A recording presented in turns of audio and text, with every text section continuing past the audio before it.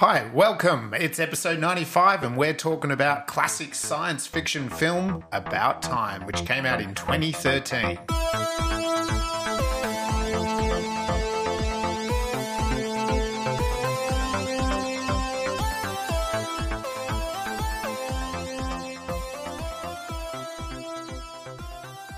Hi, and welcome to Space Brains, the show where we joy watch sci-fi movies and then talk about what was good and what was great.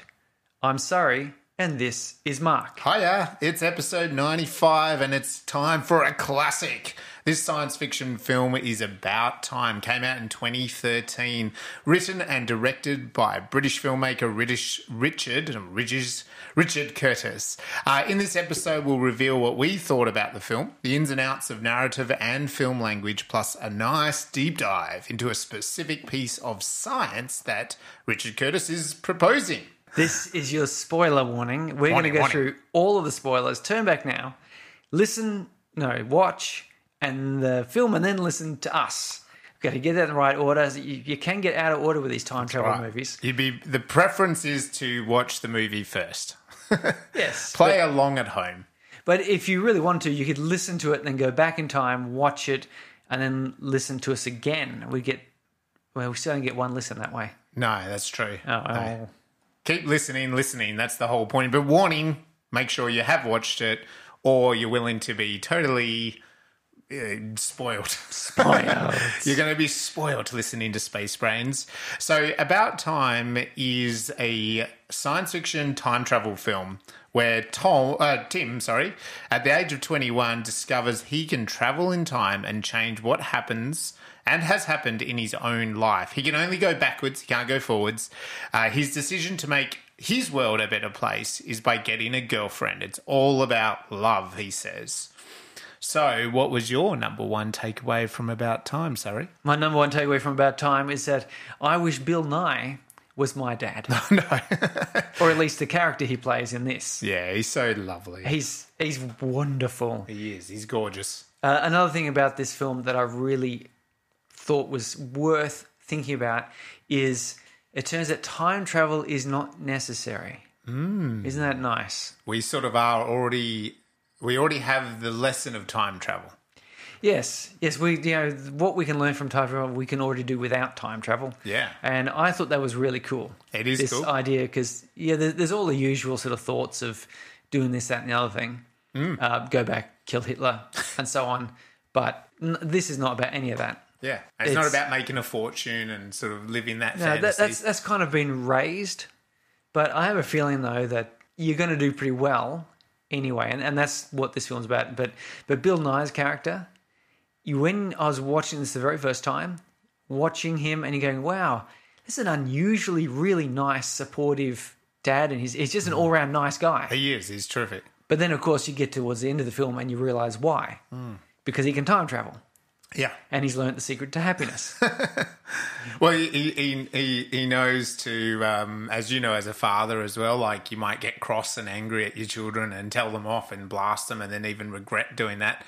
Well, he gets the chance to do a do-over, doesn't he? He doesn't have to do that again. Oh, yeah. So well, he could do it. Can kind of make you happy. He could do the whole shouting and ranting and having a tantrum, and then go back and not. And not, that's he's, right. He's got it out of his system. Yeah. Okay, now I'll be the proper dad. That's right. So that was quite good. I remember watching this the first time, and to me, like I'd seen Bill Nye Lee. It's Nye Lee, isn't it? Nye. Nye Lee. There's no L. There's no L. Bill Nye. Nighy. Nye. Nye. That's it. Yeah. However you say your name, Bill, please correct us. And he, to me, in this movie, he is the standout acting performance. Like they're all quite strong, but it's just he's incredible in this. He's great. He's won BAFTAs for his acting and other things, and it's not surprising. I know, and I've seen him, and he's in some, he's in Pirates of the Caribbean deliberately because of his acting to play Shaun of the Dead. Yeah, and but this performance that he puts in this, like he's just uses his body so interestingly, his expressions. I mean, he is this lovely man, but there's just something about the acting. It's an acting masterclass, really. Like if you wanted to be an actor or you're a director, watch what he does in this film. So if only he was Joaquin Phoenix's Joker's dad. instead of whatever dad he had. Yeah, that's true. Then it would work. Yeah, he and didn't what have a the film. dad, You'd have the two of them acting in a film together. It wouldn't be Yeah. called Joker then. It would actually be a successful stand-up comedian. Yeah, that's right. They would kind of make a good father-son combo, but like now I'm just looking at their because they've both got big cheekbones. Probably the rest is a little bit different, but that you could see that he could be his father. Oh, well, that's... There you go. That's We're casting roles here. Sorry, scoop. Space Brains Productions. We're in the casting mode. That's it. It's- And we would get the movie greenlit if we could sign those two guys. It would Yeah. be called Joker About Time. That's right. It's a good one. Yes. What if the Joker had a father that was like Bill Nye from About Time? Yeah. How would he turn out? That's different? it. Yes. Okay, there you go. So is this hope, warning, or an experiment? It's very hopeful. It's very lovely, this film, as you were just talking about Bill Nye being a nice father. It is a very hopeful film, but it is, to me, an experiment. So it's a what if, again, the same as what we had last week with Radius was a real ultimate what if. What if a man had a 15-metre death ray around him? The same with this. Like, what if when you turn 21, you could travel back in time? Like, what would you do? How would you fix your future? And it's so cool in this story how Richard Curtis has, that scene where Bill Nye actually tells his son, and he's like, oh, all the men in the family can travel through time. He actually, basically the rules are explained there in 30 seconds, aren't they? It's like, well, you can travel back in time. You can't travel into the future. And you can only go back to where you've been. Yeah, and I know what you're thinking. Win the lottery or something. Win the lotto. Yeah, no, you don't want to go down that way as Uncle so and so did. Right. And it's like, totally why? mad. And he goes, well, you don't even need to explain it. Like I loved that really quickly. It's like the rules are explained. Yes, and of course the difficulties are sort of blown away because it's like you can only travel in your own lifetime. Yeah, you can't go forward. And you kind of got to go to real places. Yeah, you've got to be able to remember them. Know of them. You can't just, I suppose in their case, come to Australia if they've never really been to Australia, I suppose. Yeah. So I thought it was that experiment idea. So what if, what would you do if you could travel back in time? I think so. I think it's sort of an experiment, not just that, but it was particularly focusing on sort of happiness and relationships. How would your relationship with your father be? Yeah. Or with, your wife, your kids, your friends. Yeah. How would that be if you could travel through time? Yeah. What if you were focusing on how you can have a good life, whatever that means, and you can travel through time? Because it's sort of a question we've all thought about. As you said, you do something, you regret it, and you go, if only. Well, what if you could? What would you do? How would that change? How could you, in fact, make your life better? Yeah, and I mean, like for myself, when I was 18, I had a head-on collision that wasn't my fault in a car, and I remember driving down that highway, and came to a point in the road where I could have turned right, and quite often I turned right, but for the reason of why I was driving, I thought, I'll go straight ahead. Have this horrific head-on collision where I'm taken to hospital and all that kind of stuff. But aftermath was, why didn't I turn right? Like, if I could travel back in time, I'd turn right. But then you would be a totally different person. It's that butterfly effect. It's the ripple effect, isn't it? It's like that would have mean I wouldn't have had that experience I had of being taken by ambulance to emergency and being in emergency all day and strapped up and having x-rays and things like that. Like, you wouldn't have gone through that actual experience, good or bad. But so your life would be different. Your outlook would be different because that definitely changed the way I looked at things. Yes. So so it is. It's an interesting what if, I reckon, and the ultimate again these like what ifs that story can hypothetically take us on a journey, time travel, because it's a movie. Why not? It's a novel. Let's talk about time travel. Let's go into outer space, whatever. So is this the first time you've seen it? No, this is the third time I've seen it, I think. Yeah. Something along those lines. It's one of my wife's favourite films. Yeah, mine too, actually. I very much enjoy it. I didn't think I was going to enjoy it all that much when I first watched it because I was looking at this, Richard Curtis. It's got Bill Nye in it. There's some guy who was in Harry Potter, and it's it looks like a romantic comedy, which. right. Which I'm a bit lukewarm to. Yeah. Some of them are okay, some of them are kind of not. And the guy Richard Curtis, he wrote Love Actually, Yeah. which also had Bill Nye and Hugh Grant. It's just I think that fella. Yeah, the bubbling. Yes, and I was surprised. Yeah. Because I watched it. It's not a romantic comedy with a tinge of science fiction. I think it's a science fiction with a tinge of a romantic comedy in there. Yeah. It comes close to, but defies a number of the genre's sort of expectations of both a science fiction and a romantic comedy. Definitely. Yeah. Because the biggest one that I got out of this, which is why I like watching this film, is it turns out to be quite a cozy film. Like it comes close to various disasters and you're expecting them to happen. So a time travel film that's science fiction, inevitably you have the dire consequences of altering the past. Yes. And Back to the Future, Yep. for example, he bumps into his mum and almost wipes himself out of existence. A Delicate Sound of Thunder, they step on a butterfly and you come back to a totalitarian fascist regime or something. Yeah. But in this one, he never really particularly suffers from it. Like he has some close calls and some encounters in the film which makes him go, "Oh, I've got to be a little bit more careful about this." And he learns valuable lessons from it, Yeah. but without the gut punch of having your legs sawn off or something dreadful, And likewise, the romantic comedy side of things, he comes close to a couple of the standard tragedies that occur there, where you'd expect a midpoint or the all is lost moment, and it pulls itself back from there and goes a slightly different direction. Yeah. So there's nice surprises. And so by the time you get to the end of the film, I just sort of feel smooth and comfortable, but having learned something and experienced something worthwhile. And just wanting to give old Daddy Bill a big cuddle. Bill cuddle. Yeah. So that's why, and I think that's why this really is a bit of a classic in that you watch it and it's science fiction, but it leads you away from the science fiction parts at the right moments and goes towards a bit of a romantic comedy, but it doesn't get too stuck in that, and it plays up on some of the tropes you're expecting, but then subverts those ideas. So fantastic. And how many times have you seen this? Probably about the same. Again, it's one of my wife's favourite films. So I said to her, "Oh, you have to watch this Space Brains film," because quite often she doesn't. So, she was thrilled to do this. And it is one that you and I had talked about previously when we talk about classics. And I think that's the thing. I have seen it 3, or maybe this was even the 4th. I think this might have been my 4th time.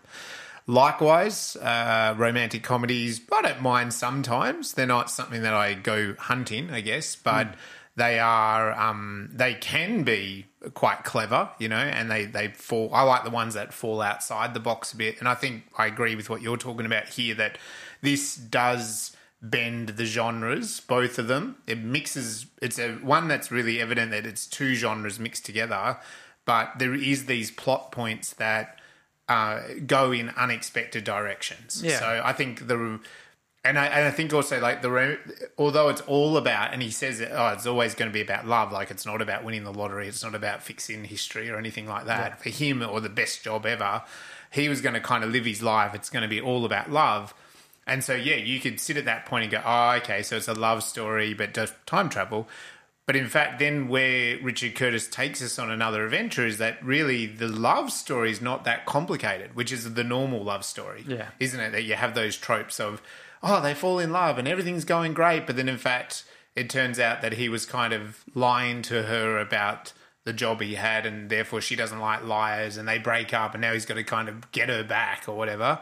Is that traditional romantic comedy? But then in this one, you're expecting that, but no. Once they kind of get together, the story then goes back to the time travel. So it's about his sister, and it's about his dad, and it's about his family, and then it comes back to the love story. So there's those twists and turns.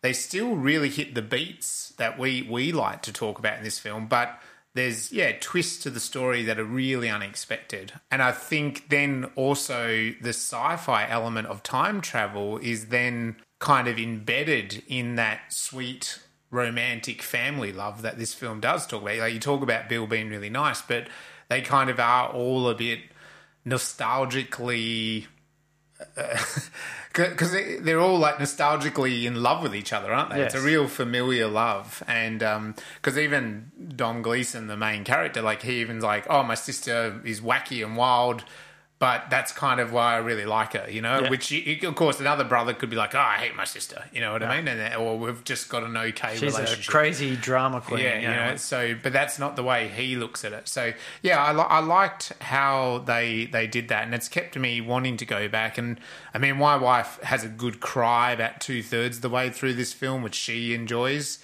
For me, it's like, oh, yeah, there's definitely an emotional beat there, which is really sad. But I kind of then look at the whole, that message that the film is saying is that, yeah, like you don't need time travel to live in the moment, you know, which is kind of the point, isn't it? You know, that you can just be in the moment, and that's as good as it gets. You don't need to go back in time if you really sit down and appreciate what you have in that beat. Yeah. You know? So, yeah, it's something that I will probably watch again and again because of my wife loving it so much. But it is a very enjoyable experience to watch this film. Yeah, I mean, as soon as it came on Netflix, yeah, we get the little opening home screen comes up, and it came up on that. Yeah, my wife was like, "Oh, we're going to watch that again. Watch it. Yep, let's go." Why is this then a sci-fi? We're talking then about the genres. What makes it a sci-fi? Oh, this is, to continue our thoughts here, this story couldn't be told without time travel. Right. Like, you could tell similar stories, but the thing with science fiction, and I think we brought this up before, maybe not directly, but science fiction allows you to take some element of a story and then push it to an extreme level. This is the fiction part of it. Because you can sort of say, okay, what's the science of happiness? We can explore that a little bit. What's the science of social relationships? We can explore that a little bit. And that there's lots of movies that do that, but they're not science fiction. Science fiction allows you to go, well, you know, what's the nature of sort of happiness and relationships? Let's add in the fact that you can travel in time freely and easily and without particular consequence. You know, but the goal, and so you've got this extreme element. You're pushing beyond the normal boundaries into science fiction, as opposed to just a psychological study or a romantic comedy. And I think that's what makes this one here. There's no explanation of the time travel. No. In fact, Bill's character, what's his name? Tom? No, Tim is the son. Yeah. Whatever his name is. Let's just keep calling him Bill Nye's character. Kill him, Dad. Dad actually says, don't know why or what or how. It's just we can. Yeah. You know, like it's just when you're 21, you can travel in time. Yeah. And I do like science fiction that doesn't try to push any particular explanations. The same with Radius. There was just a lightning bolt out of space. You know, what was it? Who knows? We'd have to ask the NASA guys if they had any idea. You know, it's just it's a bit of a hand wave. No need to go into it because it's not important. No. What's important is the outcome. Like if it was an alien encounter film, like if we're doing a film version of Rendezvous with Rama, which is about an alien spaceship entering Earth's orbit, yeah, you sort of want to explore and you know, how did it get here? What's the propulsion mechanism? What's its purpose? You know, where's it headed? All these sorts of questions, because that's what it's about. Yeah. But this, not about that. Nope. This is about the science of happiness, and it's explored through the fiction of time travel. Very good. And so speaking of time travel, are you up to any time travel yourself in your creative projects? Yes.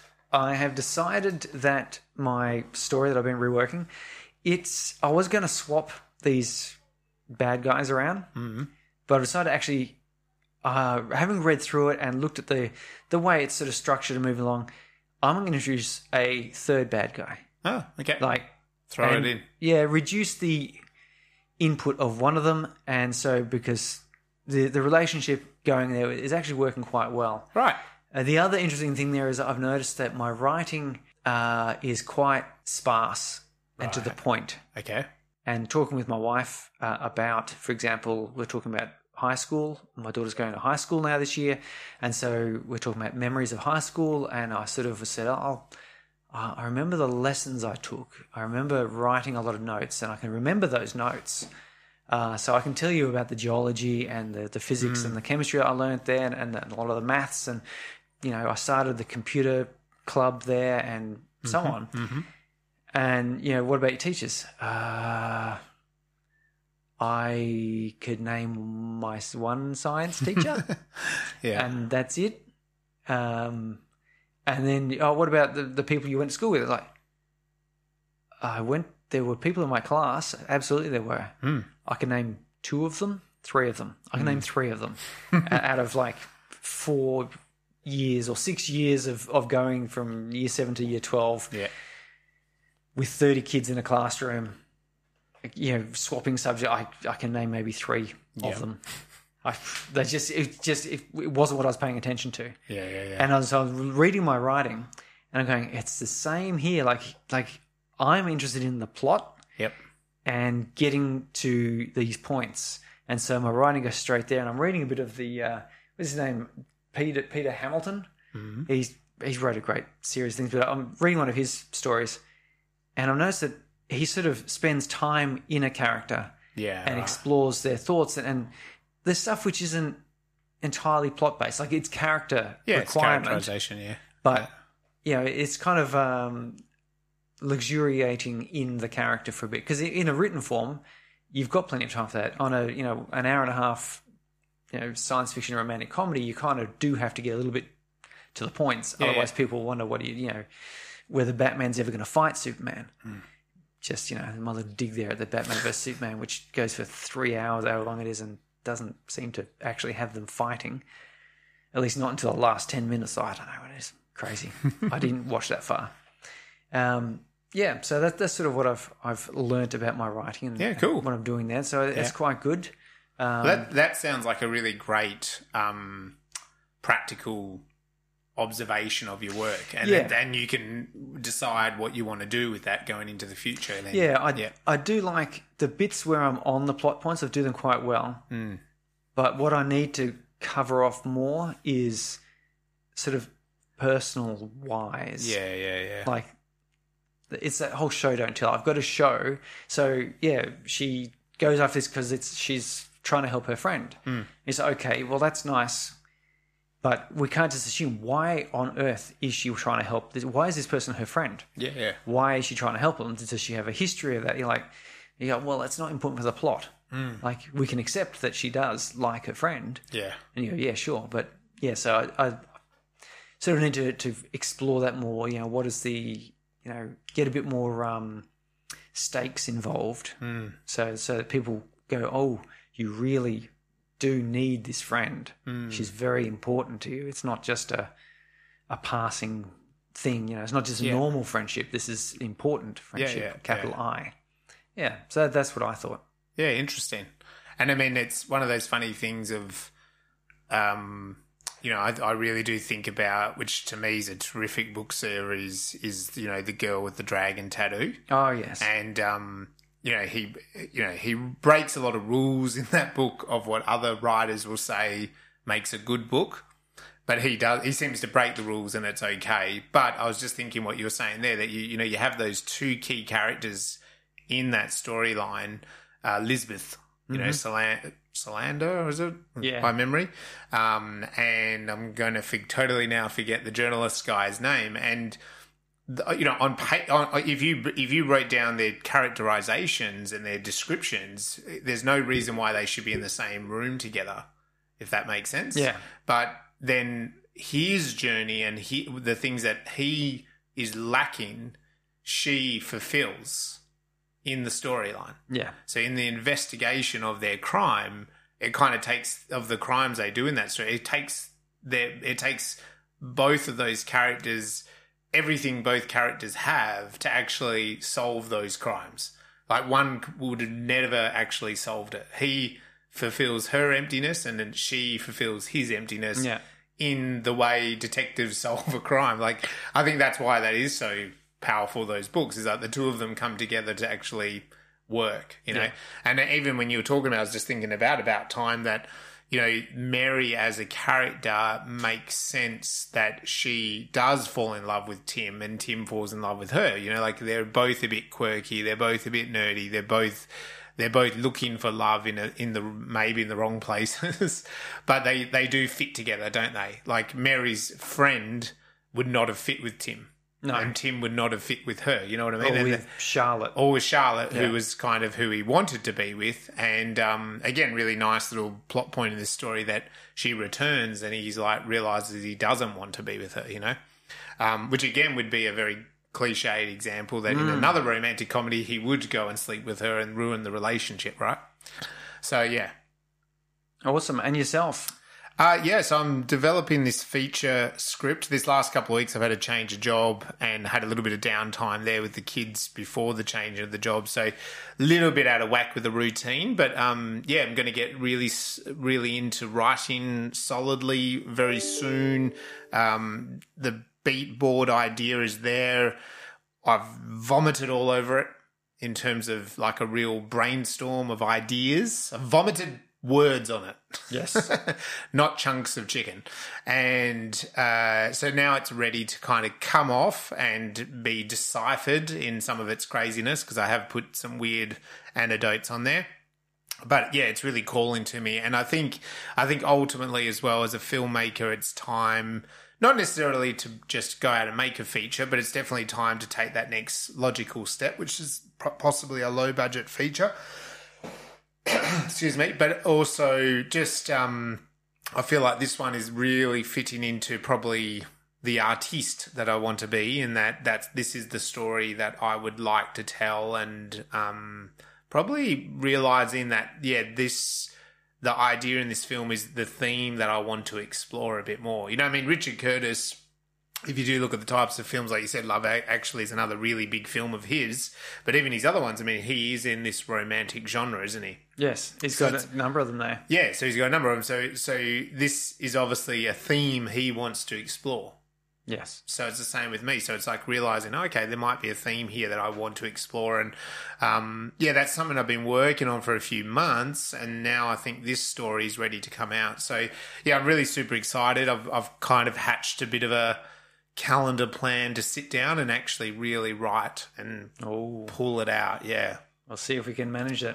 Yeah, in the coming months. So yeah, hopefully each time we meet, there's some of those milestones are being met. Film festival wise, Space Brains is returning for 2023. Yes, I've got myself a writer all ready to go for the workshop there. Awesome. Once I get a contract signed, then we'll announce it and there'll be some social media action going on. Alex Proyas is not attending. Not attending. So we can say Alex Proyas. Alex Proyas, if you're Googling this podcast in the future. His people were very excited by the thought of Space Brains, but can't promise that he'd be available at that point in time, so he will not be actually attending the 2023 festival.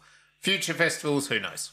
But yes, said keep in touch. Keep in touch. They're which is always nice. Yeah, and they did congratulate Space Brains on what we've done and achieved so far. So at least we're on their radar, which is a good thing. That is very cool. Yeah, so we'll be moving on to a couple other really cool sci-fi Australian filmmakers that hopefully we can get to come to the festival. So haven't got any other confirmations at this point in time, but hopefully in the next couple of weeks we will. We have a screening and red carpet venue. Yeah. The Reading Cinemas. Awesome, in Mandurah. Yes, in Mandurah. So if you are a filmmaker who's submitted, if you haven't, then submit. If you have, and you can make it down for the screenings, you'll get to see it in an actual honest-to-goodness cinema. Yep. There'll be banners and posters up. You get your walk-on in there, get some photos. Awesome. It'll be a wonderful experience to be able to sit in a real cinema with a sticky floor and the popcorn smell and watch your film. That's right, yeah. So we're excited about that as well. So,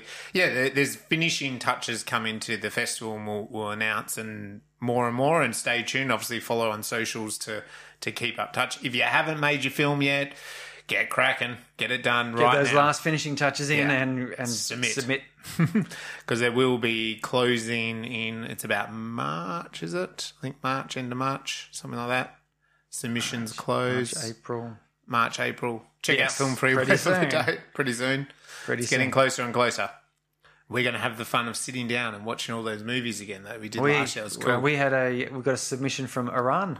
Ooh. this year, Awesome. which is interesting because we can't they can't pay because banking isn't allowed, but there's this embargoes. But the fellow actually sent me a link of his trailer and the full film, as I had a quick look at it, and it's a lovely dystopian science fiction animation. Cool. It's one of these ones without any speaking in it. Yeah. So it's like it's all done through action and sound and visuals and music. Yeah, right. Awesome. And I thought, gee, that's really good. So yes, he's come along that one because I get people asking them. Yeah, and it's just like I would like to have a free entry, please. Yeah. And you look over and there's no links anywhere. There's no information about them. It's just it's a pro forma thing. This guy personally spoke to me, gave me his, the link, responded to my email very quickly. Good start. So I'm like, okay, this is a genuine fellow. Yep. Yeah, for sure. So yeah, if you're in Iran or I guess Russia or someplace and you're having trouble, don't be afraid to reach out, but make sure you do know that we are a science fiction film festival and demonstrate that you genuinely want to participate and you're not just trying to get freebies. Yes, there you go. Sounds good. Stay tuned for more. Follow to learn more about it. Okay, so let's move into the plot and some of the other key parts of film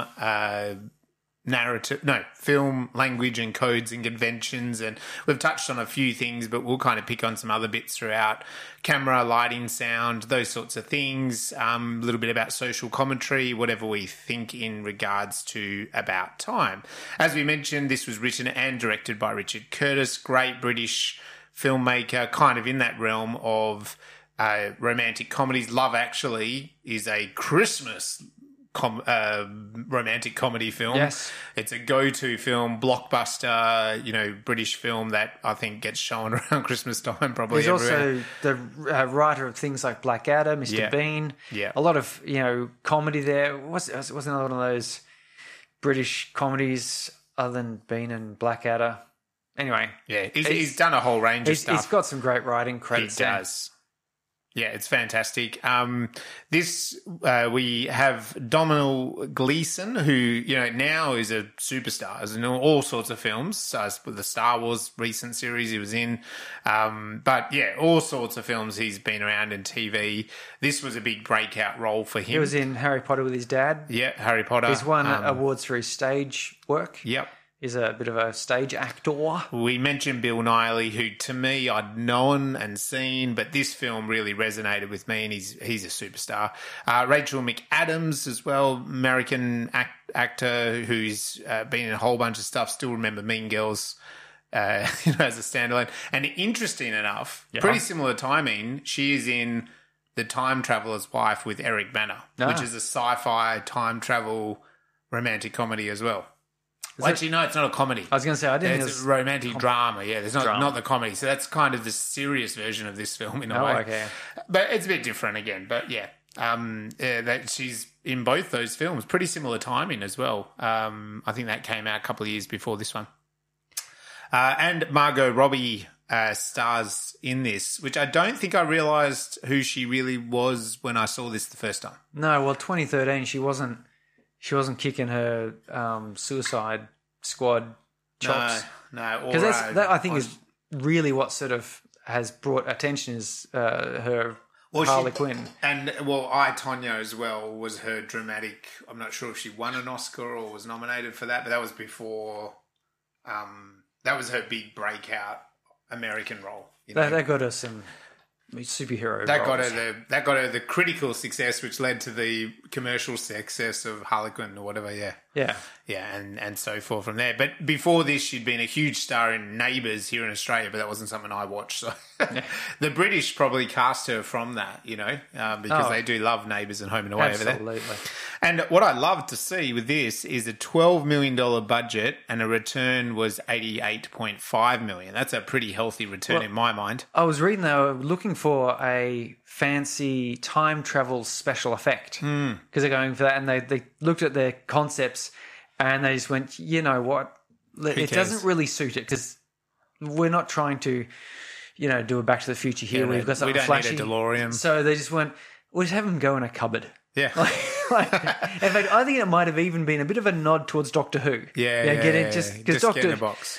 Doctor Who just walks into a nondescript box, and there you go. There's nothing too flashy. It's interesting you say that because the tone of the film, it's suited that he just went into a dark space, and I think he says a great line like, "Cupboards are great, toilet at a pinch." It's a very British way of explaining. Just somewhere that's a bit quiet, you'll be fine. Quiet and private, yeah. So we do like to break down the narrative into some common elements that you can find from all good story and script writing teachers. Some of them are Campbell, Snyder, McKee, and Field. Basically, where there is a 3-act structure. This is nothing new. Shakespeare did this 3-act structure, but breaking it a little bit deeper into some key moments and what some people call beats and scenes. I think beats are always a bit more important because beats are those, what we say, emotional beats. So it's not just a plot point. It's something actually is turning on a dime, as they say. Yeah. So to demonstrate, we always like to give examples of these 3-act structure, and I will start tonight, where we open image is coming in on a big office building, and there's a hard-working perfectionist. Oh, dear. Single mum who loves her job. She's working in the field she's always wanted to work in.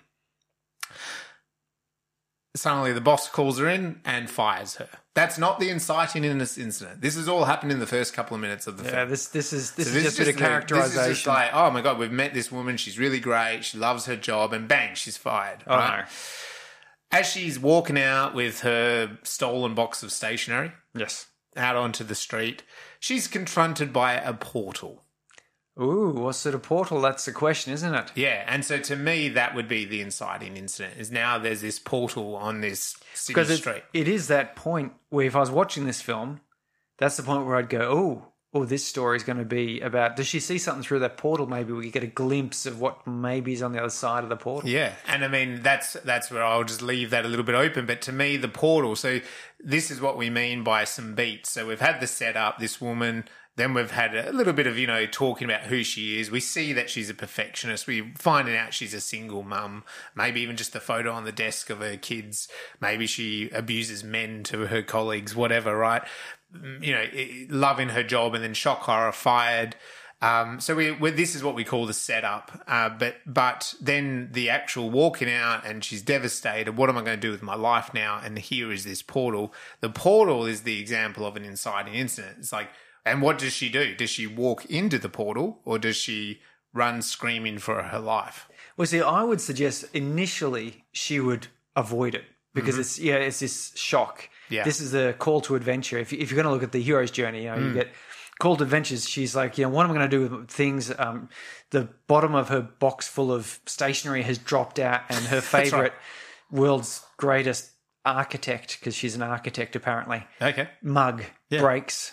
And, so then that's symbolic of her changing life, is like smash, broken dreams. Broken. Yeah. And there's this portal, and she suddenly jumps back, and she's going to be going, holy crap. Yeah. And she'll back away from it. Maybe she'll yell for people, but people just sort of see some crazy woman with, holding a broken box, and maybe she's spilled her coffee on herself. Yeah. So she's kind of looking a bit disreputable. Yeah. And people are going, oh, okay, I'm just going to ignore this person who's clearly having a bad day. I don't want to be dragged in this bad day. And so this is the debate, of course, is where she's sitting there, and she'll look and she'll go, oh, I can't, this is too much. Go into the portal. She sees something in the portal, and she'll look across the street at the bus. It's just starting, the bus you'd catch home is just starting to pull up. And so she can see, okay, that's my home. Yep. Let's go continue on with whatever this so-called life is that I have. Yep. That she's suddenly realised not so great. Or she can look in the portal, and in the portal, actually, maybe she sees something else, like maybe a spaceship or something. We can't tell quite what it is just yet. Pull up. So it's almost a mirror of like, I can take that transport, or I can take that transport. And maybe at the same time, some people are walking into the portal. Ooh, and yes. some people are not. Some people are ignoring it altogether. They're running away from it, screaming. Maybe even the police rock up and They're not sure whether they should fire their guns on it or not. And so this is the choice. She's got the choice. This is the debate. And someone is going to try and grab her and pull her back. Yep. So, because that's going to force a decision. Yeah, she can't just stand there forever. Someone's going to grab her and say, "Come on, quick! You've got to get away." And this could be the commotion: is that now everyone's come out. So maybe her fellow architects have come out, the ones that we saw earlier. Maybe her boss, and is like, "Well, you can't go into the portal. You'll be throwing your life away if you go in that portal." And that's where she realized. She looks down at her broken best architect mud, and she goes, "I don't have a life here." I've lost my life because she's this workaholic perfectionist. She jumps through that portal. Yeah. And this is, of course, Act 2. Act 2. She's chosen Act 2, which is an important point. You need that point where the hero decides that they're going to go on that journey. Right. Because we're with them. Yeah. And we want them to do it. Yeah. If she just gets the bus and goes home. It's a one-act movie. It's a one-act story, isn't it? Yes, yes. So she's jumping in and she's chosen Act 2, and this is the fun and games. This is where we're going to explore what it means to go into this portal, what this thing, this vehicle she saw pulling up. Yeah. And she's going to get on board. What does that mean? And what are these crazy people? What about the other people that went through this portal as well? That's right. And that's where we're going to have most of our adventure. Yeah. Is in this Act 2, in the fun and games. Yeah. And yeah, I mean, she does. She goes in there, and she jumps on this passing hover vehicle that shoots her off across a landscape, and she crawls into the back like it's a open tray back. And there's some other bewildered looking city people going, "Holy crap!" Yeah, where are we? And we maybe get a bit of a conversation here and go like, do you know where we're going? And no, I don't know where we're going. Maybe she'll probably rant to them, "What the hell are you doing? Just jumping through a portal? You don't know where you're going. What's going on?" So someone says, "Well, okay, wise guy, why are you here?" Yeah. And she's like, "Because my other options sucked too hard." That's right. And everyone sort of, there's that quiet pause where everyone just kind of looks at each other as they all realize that's actually why they're all here too. Yeah. Yeah. But, there's probably a couple of different characters here that we'll play around with, and we'll probably, if it's that sort of film, we're going to kill one of them off. Yeah. Because we've got to make it serious. The fun and games has to come to an end. It does. So maybe on that fun and games, it's also that, this is an alien planet and there's alien creatures, friendly and foe, and, the environment is a bit different. We've got to kind of work out that she was a perfectionist. So here, does the perfectionism or the perfectionism, does that kind of work in her favor, or does it not work? Does she get to rely upon her engineering skills? I see. I think initially do they come out and so it would work in her favor, because this is the whole thing about the midpoint. Yeah, is like she'll continue her same actions. Yes. So she'll start organizing the people that she's with. Yeah. She'll gets to some settlement where there's there's a water wheel that's not working very well, and she can fix it. Everyone seems to be satisfied that it is, and she goes, no, like this, and so she goes and fixes it, and she's a bit of a celebrity for that. That's right. Is successful. Turns out that what she was in trouble for in the past is helping her here until we get to the midpoint, because the midpoint is where things turn. Yeah, and this is where we need to, because we can't just have it all success and then. Again, that's a 1.5 act film. That's right. So instead, we get to the point now where she's standing there in front of the crowd being praised for her fixing of the water wheel, and that's all really good. But then the other people that she was trying to help sort of turn up, and she left them behind on the truck, and they've had to walk all the way back. And they accuse her of she took the water. And, she kind of knew she shouldn't at the time, but it didn't seem that important. And now, her reward is stripped away from her, because it turns out she's not a hero. No. She took the water from the people who were trying to, get by as well. Yeah.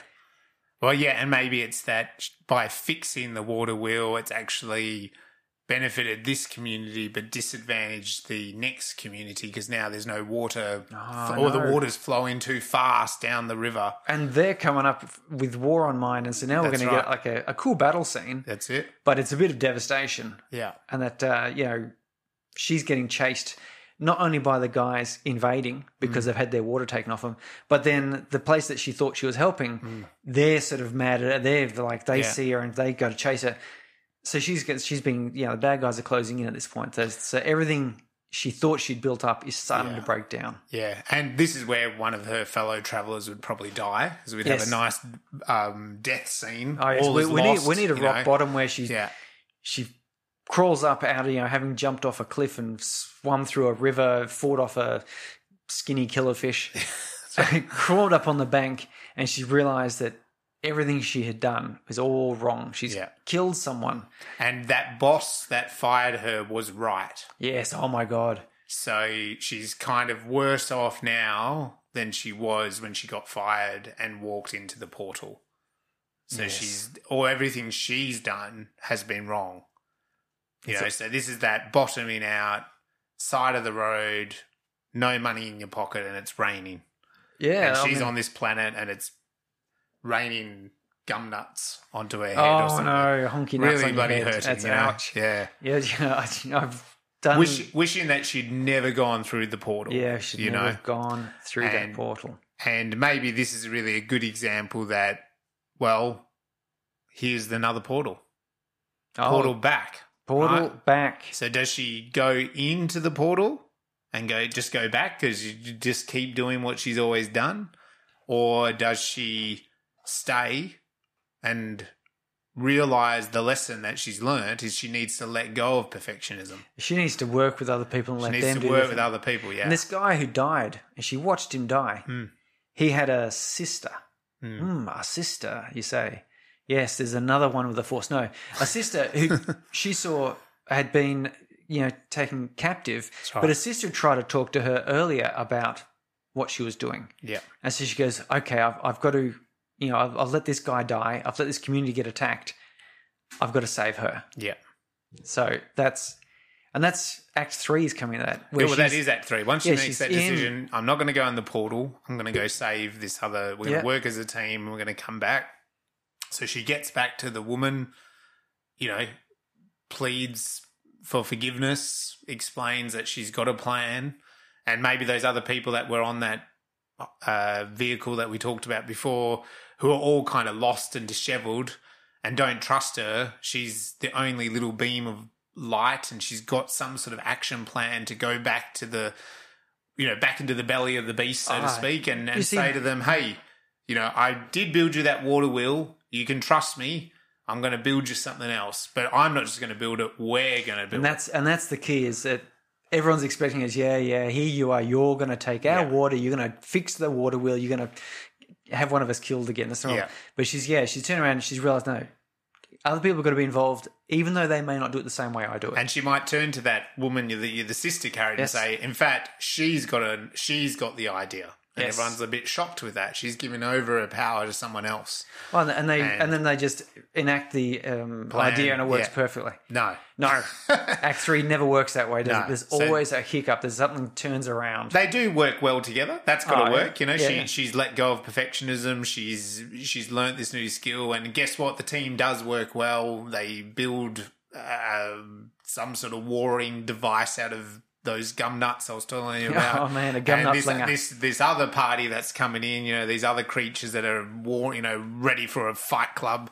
They're coming in for a battle, but they're not expecting this new gum nut leaf blower machine thing, and bam, they're hit. But they can't fall over that easily. They've got to win a bit of the battle, don't they? They some of them actually have like bike helmets on, because that's right. When I'm riding my bike, sometimes I go under a tree and the little gum nuts do hit you. Yeah, they hit me through the little gaps in the helmet, but other times they don't. And this is where she is now working as a team member, but realizes that, she could use some of her engineering craft. Yeah, she does have some powers. And maybe that water wheel she fixed up could accelerate the gum nuts if the rest of the team agree with it. Yes. And so she's kind of mixing those two things together. And just when they're about to get overridden, she helps that other woman character to use the water wheel as the ultimate device. The ultimate device of catapulting small deadly things. And they defeat them. They defeat them. Yeah. Yeah, and that's pretty good then. It's she fixes the water wheel so it allows enough water through to the other civilization, the other settlement too. Yeah. And then we get a final image then. Has got to be a bit of a bookend then of her opening image where she's in an office tower. So maybe we can have her in a building in the settlement, which is like got people architecting and engineering away in it. Mm-hmm.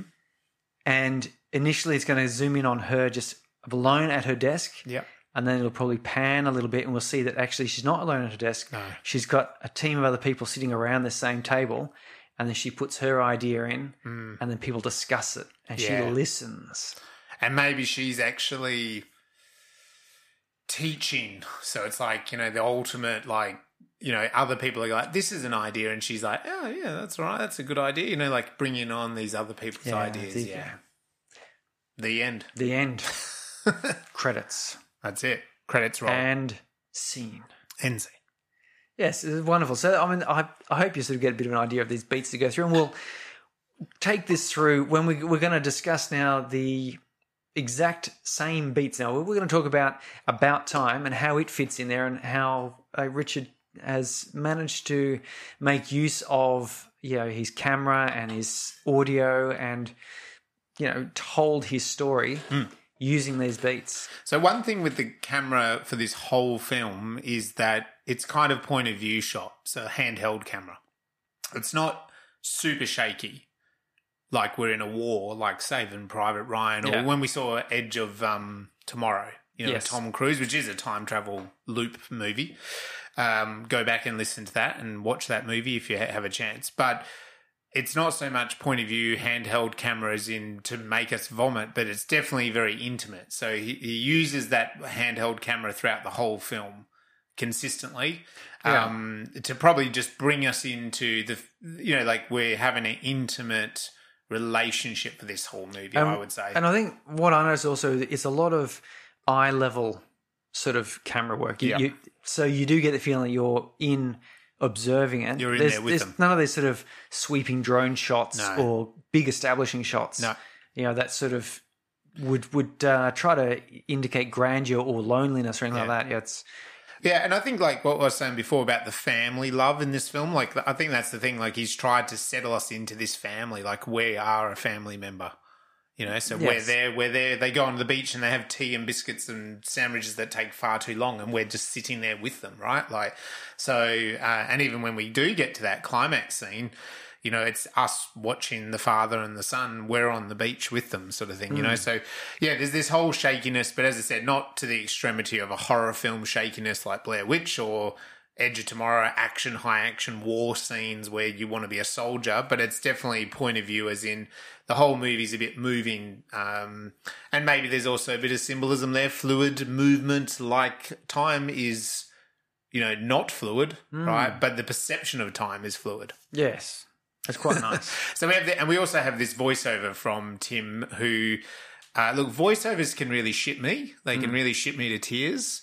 But this voiceover is really great because he doesn't give us exposition. He gives us like what he is. He's giving us the expectations of his character, and there's a big difference there. So he's not just telling us what we're being shown also on the screen. He's actually kind of giving us this kind of bigger understanding of him as a character, and the way that he describes people and the way that he describes himself, like that's what he's doing there, and it complements, it doesn't juxtapositions what we're seeing actually on screen. It's not annoying. No, I found it quite soothing. Like, it blends in well, so much so that when you just now said, it has this voiceover, I thought, it does. I remember there's a few sort of montagey bits during the film where he discusses stuff. Yeah. Whilst we're being shown something. As well. Yeah. So yes, indeed. So this whole setup is really Tim. He grows up in Cornwall. He's got this really loving father, James is the father, and mother Mary. And he's got this weird absent-minded Uncle Desmond and this free-spirited younger sister, Catherine, or Kit Kat, which is a great name. We are shown at the beginning like a New Year's Eve party, which, as we were just saying, the tea and biscuits. We kind of get in a way, a montage of family life. It's quirky, but I mean, you see so much of him, like he's kind of awkward and he's not very social and he doesn't really know how to connect to other people and he's there's some girl throwing herself at him and he's just kind of doesn't know what to do. Not ignoring her, but just sort of looking awkward and and he kind of ruins the moment, doesn't he, as well? Like, that's sort of the point of that whole moment is that, the countdown to New Year's Eve, everyone kisses, and it's quite elongated, that kiss with everyone, but he gives her a handshake, and she's bitterly disappointed, which the rest of us could understand. She was given as many cues. I can put myself in his shoes, though. I can too, yeah.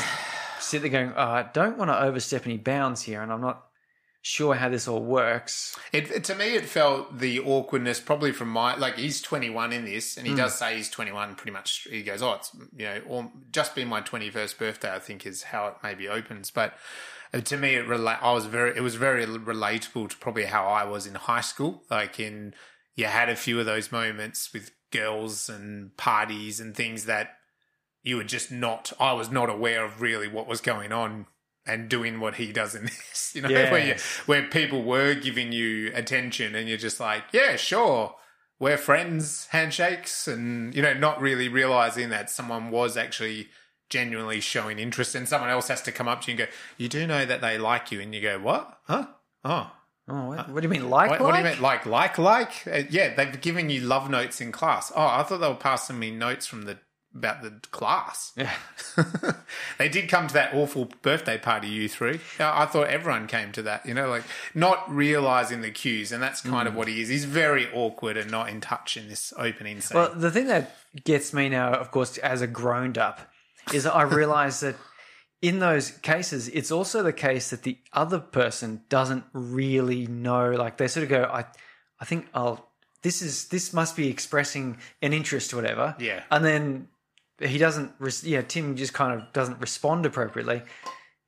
It'd be easy just to think, she's somehow knowledgeable and knows how relationships are supposed to work. But she's only like 20 or 21 as well. And, exactly only slightly more socially aware than he is. Yeah. So you can imagine then, now I'm looking at that, she's not just disappointed that he's not reciprocating, but she would also be thinking, I've done something wrong.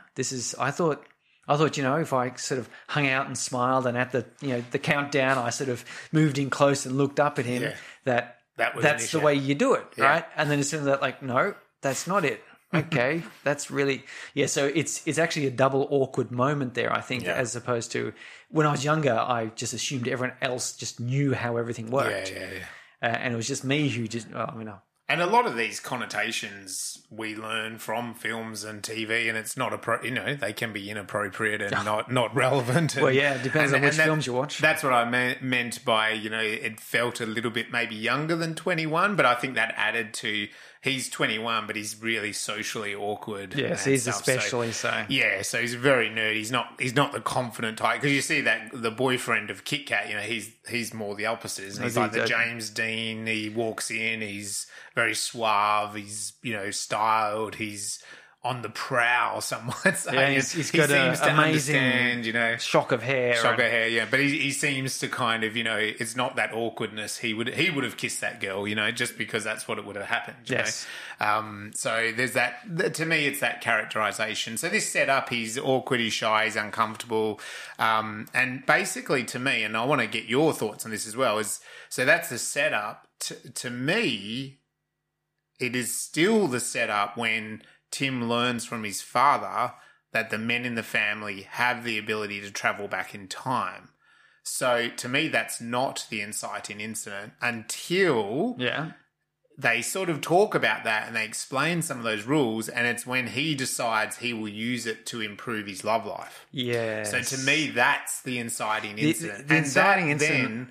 That then, let me just finish my justification, that then also makes that opening scene so pivotal, is that he had a woman or a girl kind of throwing herself at him and he didn't really know what to do. So, for him, it shouldn't be about money or, fame or, killing Hitler. For him, it is about solving his love life. Yes. And so it makes that opening scene even more powerful. No, I agree. And if I keep going with my idea of an inciting incident as being when the audience goes, aha, that's what this film is going to be about. It's not about, oh, you can time travel. Ooh, what's that? What experiment should I do? That's definitely the lead up to it, where it's almost that's the what is the start of the sneeze. The actual Kachu moment is when it says, "And what are you going to do?" And he's like, "Oh, love. It's about love. Yeah, I want to, I want a girlfriend." Yeah. And now suddenly you go, that's what this film's going to be about.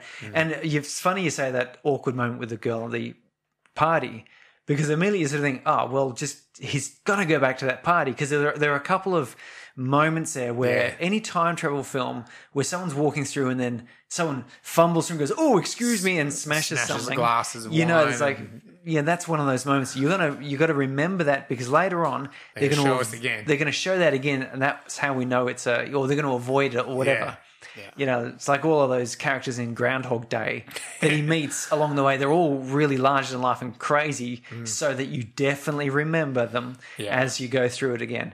Yeah. And but that's what he does, right? and of course, though, he, Tim goes, love, and he doesn't even think of that party. No. That's how bad he is at this. Yes. Because had he even thought about it, he didn't even realize that this girl was into him. I would have thought the obvious thing would be to go, oh, well, I'm going to go back and I'm going to talk to her and I'm going to kiss her. Yeah, but no, he doesn't do that at all. Not at all. No. So and what's great about this to me then is the debate is that then straight away he's throwing Kit Kat the next summer. He's throwing Kit Kat and Charlotte, who's played by Robbie Margot, of course. So this beautiful young woman rocks up, and to me this is the debate then, because it's like, okay, I can time travel, I can kind of fix things, I can make things better, and can I make it work for love? Yes. Right? So here's the perfect experiment. It's a great little, it's a mini debate on, can he use time travel to actually win over this woman, this young girl? And this is an interesting one of these points where you do get a bit subverted, because it could have been quite almost creepy. Yeah, of course. I was watching I brought Groundhog Day. I watched it not too long ago, and that's kind of a bit creepy. Like part of the way through there, Bill Murray's character he gets a bit dark. He's a bit creepy in that he's sort of just fixated on trying to sleep with Annie McDowell. Annie McDowell's character, to the point where he's like, even he's going, no, right, and then he does it the whole really awkward kids, I love kids, and you're sort of going, oh my god, this is awful. Yeah. That opportunity presented itself here with him going back, learning, her hobbies and interests and trying to pay, but it doesn't. Instead, he discovers the futility of trying to win someone who's not really all that interested in you. Yeah, and that's what's great about this. So the debate to me is like he has the superpower. Yes. Right, and he's then given the bait, which is this beautiful young woman. And he also, as a film, there's sunbaking, and she goes, "Can you put sunscreen on me?" And he comes over and he squirts and just sprays it all over her. Oh yes. So it's the perfect example, right? Like, run off and go into the closet and come back. And then I love it because this also sets a good comedic tone. He's like, she goes, "Can you put some sunscreen on my back?" And he goes, "Just wait a moment." Yes, and he's like so much more suave, Yeah. and then he comes over and he warms up his hands like to give her a massage. She's like, "Oh, nice." And what you're then leading to is great, because then they fast, he's smitten by her. He's all into her. And you're right, but he doesn't go the creepy thing. He doesn't creep around the house and just jump in the cupboard every time he says the wrong thing to set it all up perfectly. And, the next thing you know, it's the last night where she's going to leave, and he goes to her and he does spill the beans and say, I really do love you, and, maybe we can make something out of this.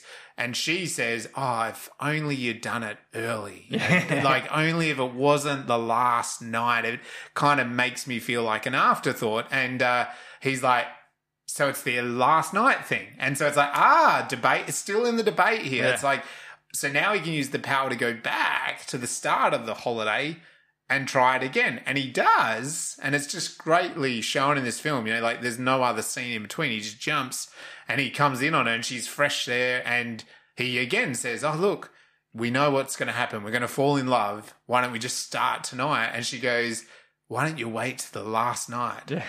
And so there's a real great magical bit there, isn't it? Because he's been given the superpower. He's got to play it out. He's tried both versions. She's not interested. And this is one of the lessons he learns. Because he learns a couple of lessons about life. Yeah. Is that you can't make someone love you. No, you can't. Like, it doesn't matter how much you know their favourite flavour of ice cream or you are so suave and cool. And this is quite reassuring for myself as a young man, being tremendously awkward. We think, if only I hadn't run over and, emptied the whole bottle of sunscreen on her back like an idiot and blurted out stupid things.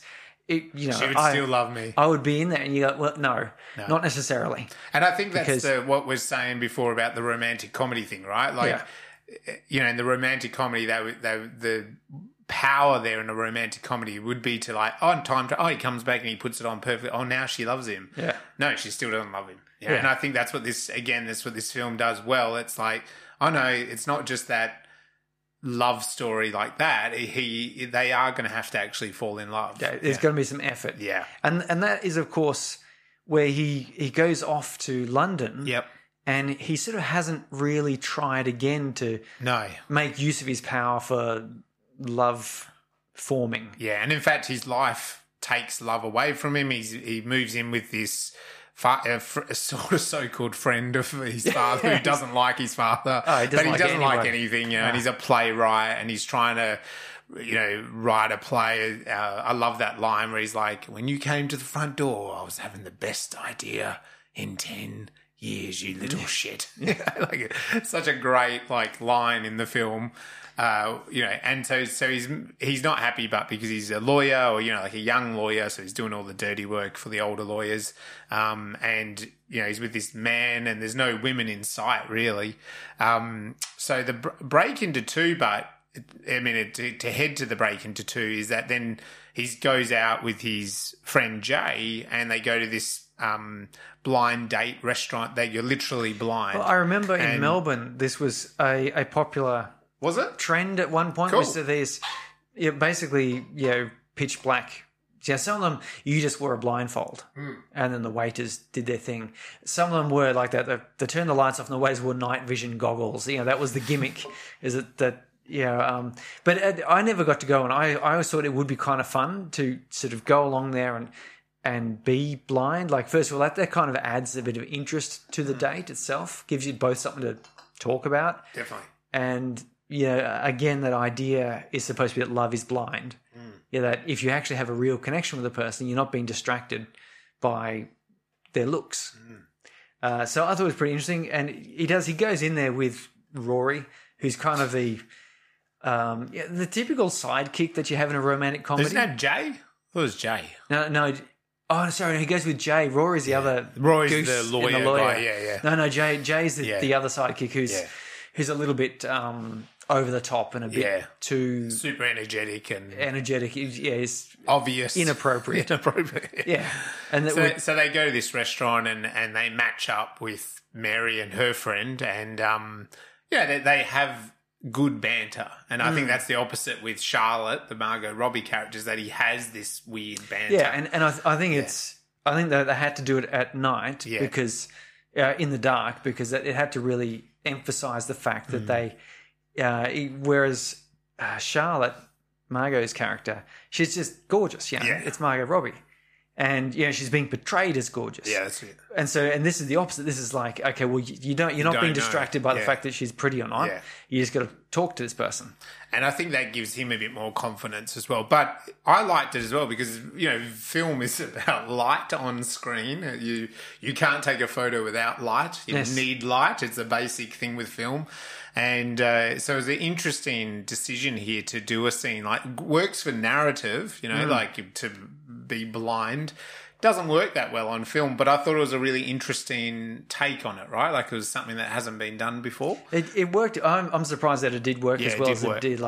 Because I was watching it this most recent time where I was really having a bit of a space brainsy eye on it, thinking I remember the previous times I've watched this, it's not bothered me, this scene. But so I was going, what is it? And there is a risk to it. You do see some reflections. You do hear movements. You do sort of see a couple little glints of things, but you don't really see anything. And it's all just a lot of talking back and forward. And it cuts quickly. So you don't end up with a silent... Because if you could see them, you'd end up with one of those quiet moments where one of them fidgets with something and sort of looks nervous. That's right. You know, in this one, none of that. It's all cut out. It's only their dialogue, and they're having a great time. They are.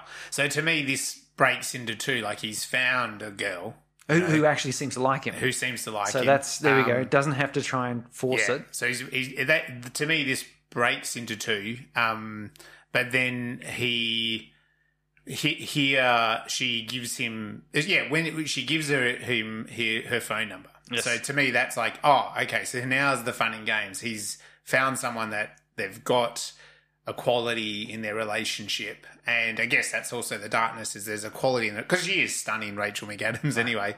Probably way outside his league. But kind of lucky, really, isn't it? Yeah, lucky that was in the darkness. But it's definitely that then she gives him her number. So therefore, he's found someone. He likes her. She likes him. Okay, so how's this now going to play out? How's it going to go? Fun and games, right? With the time travel element. So now that he's got this time travel and he's got the woman, okay, how's it going to work? And this is really great because he gets back to the apartment and the playwright has... Harry, is it? Yeah. Is it Harry? Yeah, it is Harry. Yeah. He's devastated, and he explains that the opening night of this play, the actor had... the blank... His star actor forgot his lines. And so this is what everyone's going to remember. It doesn't matter how good the play was, the star, and he's like, I could use my time travel. Yes. And so, great, enact on it. So he does, and it's a really great scene. He goes into one of the actors... It's also a really good save the cat settings. He has this time travel power, and he's using it to help this guy who is just clearly he's a dick. Yeah, he's a dick to him most of the time. But he can sort of see that he's a frustrated guy that just wants a bit of... fun, a bit of action, a bit of play. So he does. He goes and he explains it to one actor. He tell him to just learn your lines. And this actor, great old actor, is Dudley? Dudley's dad in the Harry Potter. There's a couple of Harry Potter connections here. There is, and he's a great actor. That guy. He tells him to fuck off, and but then looks at the script and okay. He does go. He goes, I better just. I think maybe I didn't know that line. And you have this great moment on stage where he does pause. But then he delivers his line. He's like, great, this will be good now. And he sits back looking pleased with himself. And then the other actor, the defense lawyer, goes to talk and just can't. Yeah. And it's devastating. And so he's like, so he runs out into a cupboard and comes back obviously in time with the placards that, this is the script. He tells him the script. And so he gets away with it. And when he then, so the play is a success. When he returns, he realizes that he doesn't have Mary's phone number anymore. No, that's right. So this really is one of those you can do that for your friend, your roommate, but then you don't get to meet Mary. Yeah, and it's interesting because it's giving us some of the rules. Yeah. That, it's stuff you change, stay changed. Yes. And, it's just, he's going, okay, well, if I go back to the restaurant and meet her, then I can't help Harry. The play. And Harry really, really needed this help. Yeah. And Harry is arguably an easier person to be around when he's being adored and loved. That's right. He's still a bit of a dick, but at least he's not so venomous to everyone. He's just a bit arrogant to everyone. But it's a great fun and games, right? And explains the rules. So then he remembers that Mary said that she's a big Kate Moss fan. And there's a Kate Moss show, photos of Kate Moss at the museum. So he rushes there and he's going to do a vigil, basically, to meet her. He's there all week. And he's there all week. It's a great montage. And this is where it gets there is a little bit of a creep in here where he runs over and immediately starts blurting out things. Of course, she doesn't know him from a block of clay, which she indicates. And she's got to go, he's kind of funny. And he tries to be charming, but he can't be because he's really not very good at it. No, he's not good at being charming. And then he finds out that she's already got a boyfriend. And he's like, well, that was quick. When was this? and then presses her for details, which is all part of this fun and games, isn't it? Because it's yeah, like, it is. well, he has this superpower. Yeah. And at first you're going, why is he like going? And then, quickly enough, you're cotton on, oh, okay. He gets the exact address and time and like need to know, like, Yeah. and sure enough, he goes back. And it's great, isn't it, that she's got a boyfriend because it's escalating the stakes. That if you change something, the whole universe goes on and you miss out. Yeah, the world continues. The world continues. So then he does go to the party and he's really pressed to influence Mary and get to know her and get her out away from this potential boyfriend so that then they can be together. Yeah, and thankfully that seems to work. Yeah. And they are together. They have a nice dinner. They walk all the way back to her place. They're really getting along. She invites him in. And so, and suggests, they're gonna have sex. And so it doesn't. Obviously, he underperforms, for the first time. It's too much pressure. It's a bit awkward. It's a bit, bit too much. And she's like, oh, yeah, that was nice. Yeah. And so he's like, oh, hang on, I can go back in time. So he goes back in time and he, there's a couple of jokes in there about her bra. Like the second time he can undo it really fast and he avoids her shoes tripping over them. So it's a lot more smoother and he takes control and she has a great time. They have a great sex, I suppose. And then he's like, just give me another minute. And, so then he repeats it all again. And they end up, because initially it's just they're exhausted on bed, and then there's over the doona covers and the sheets are everywhere, and they're all just somewhere else in the room. Yeah, they clearly had a great time. Yeah. And she says, well, that's the best thing ever. And, yes. And he's like, oh, yeah. And then she's like, well, is that all it is for the first time? is it just one? And then she says, oh, so what? We're just going to do it once. Yeah. And we've seen he's done about 5 or 6 times. He's gone back. So he's like, So a little bit of comedy there, which is nice. Yeah. Yeah. And then we get this great montage scene, which I think is really cool, in the tube station. And it's basically their relationship blossoms. And, so they're, they're going through, as they go through they keep going through this tube where they're, entering and exiting the station, and their relationship is developing. They go to fancy dress party, they go to work, they run off the platforms. Yeah, they go in, they go separately, and then at some point they're both getting onto the same train. So they've moved in at some point. They've moved in. I think he's got a box of his books. I think that's what it is, and then they're going off somewhere else, and there's a party, and they're out with their friends, and so it's a great speed up of the story. Which is sometimes missed in these rom-coms where they go from naught to getting engaged in like a week. That's right. And it's kind of a bit much. So he then has a night out. She doesn't want to go. He's going to the theatre, and he happens to see Charlotte at this theatre production. Yes. And he's with Rory, the colleague from work.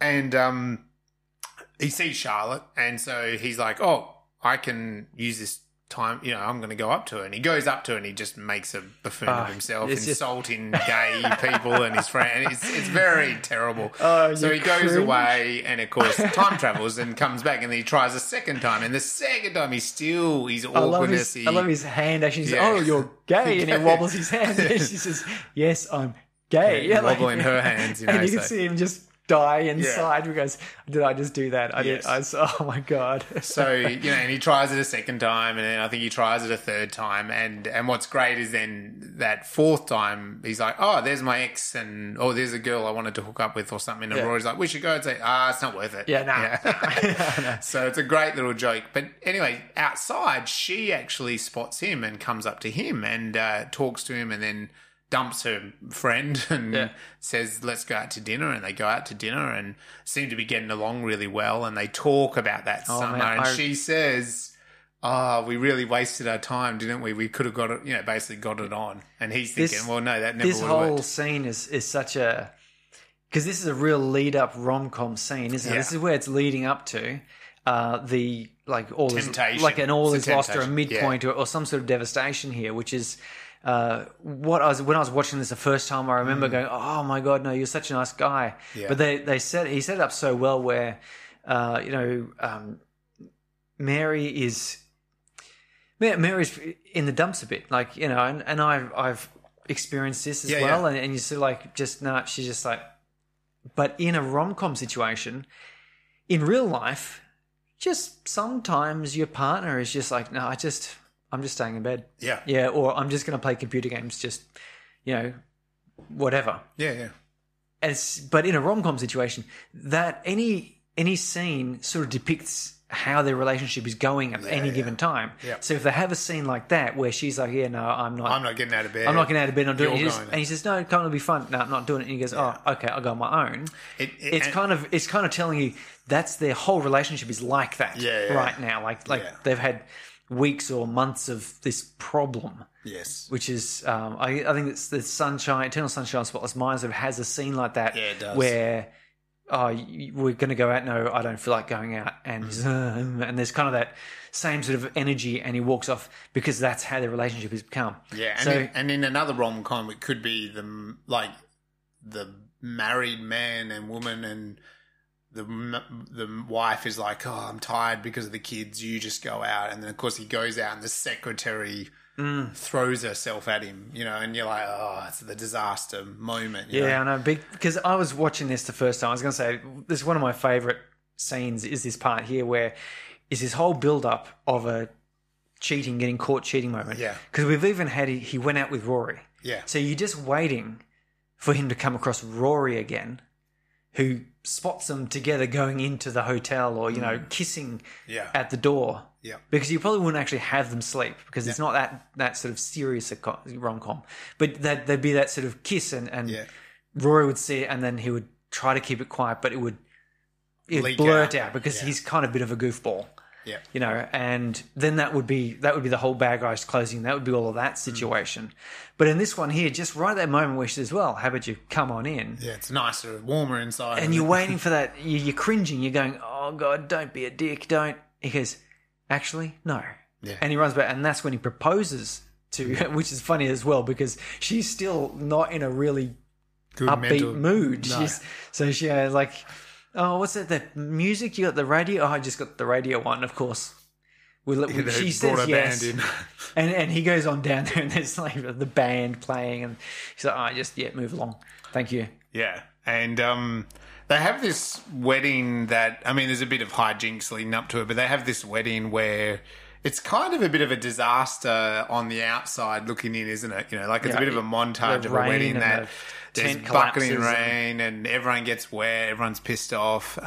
He also then has a best man time travel scenario. So one gets up to start talking. I think it's Rory, and then it's just boring. And then he starts talking about some legal technicality. And everyone's like, and then he gets to, then he obviously went back in time and got Jay, and Jay does this whole thing about all the women he slept with, and so it's just disgusting. And then he does his dad, I think, and his dad is perfect kind of thing. So there's that, and then I like this because at the end of go on. I was just going to say I like this because. This is where it's a bit thematic because he kind of gets to the end of that day and he goes to Mary, would you do this day again? And I'm thinking, it's like he's got the ability to go back. Should this be done differently? Yeah. Did it annoy you that it rained and so on? And she's like, no, it was perfect. And so there's a bit of, to me, he's always wanting things to be perfect. He's always changing it. But there's Mary, the person without time travel ability. She's like, no, this was good. This was a nice day. Well, I also like that his dad wanted to, in his delivery of his speech, there's something that was wanted to say, I should have told you I love you, yeah. Yeah. And it's like, you're sort of thinking, how many times has he done this speech? That's right. Because you don't know, we don't know. He sort of delivered a speech and you're like, nah, that wasn't quite right. And he finally gets to the one that goes, look, Desmond, top bloke, I love you. Yeah. And, Tim, my son, I love you, of course. Yeah. And you can see he's satisfied with it and go, okay, I'll take that one. And that's a nice, again, unlike the romantic comedy, right? Like the dad is coming in and controlling the story for a moment, which again is the family thing. Yeah, we had a couple of the funny, awkward speeches because you always got to have the bad speech at the wedding as the part of the rom-com, But he can save that, so it's good. Yeah. Anyway, so they do have their daughter Posey pretty quickly. So they have the baby, and this is then. So things are kind of up. This is an up midpoint, this Yes. film.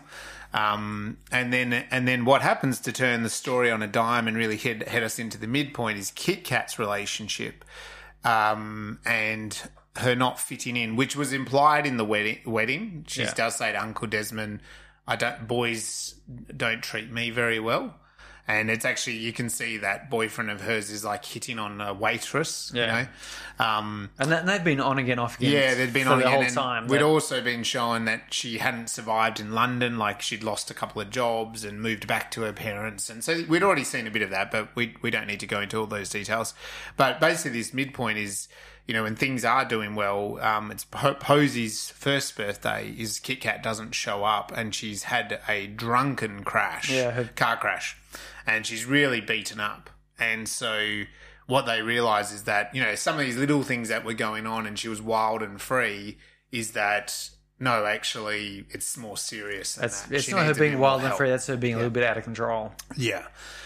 So Tim does decide to intervene. I love this part here as well, just from the lesson, because we get it's a bit of a, again, this whole midpoint is turning things on its head again, because you would have expected, as I said, maybe the wedding would be a disaster and then Tim she'd has be to unhappy fix it, and it'd be trouble. But no, that actually worked out quite nicely. No, and then they're okay. it actually turns out it's Kit Kat's relationship that's having the problem. That is the problem, yeah.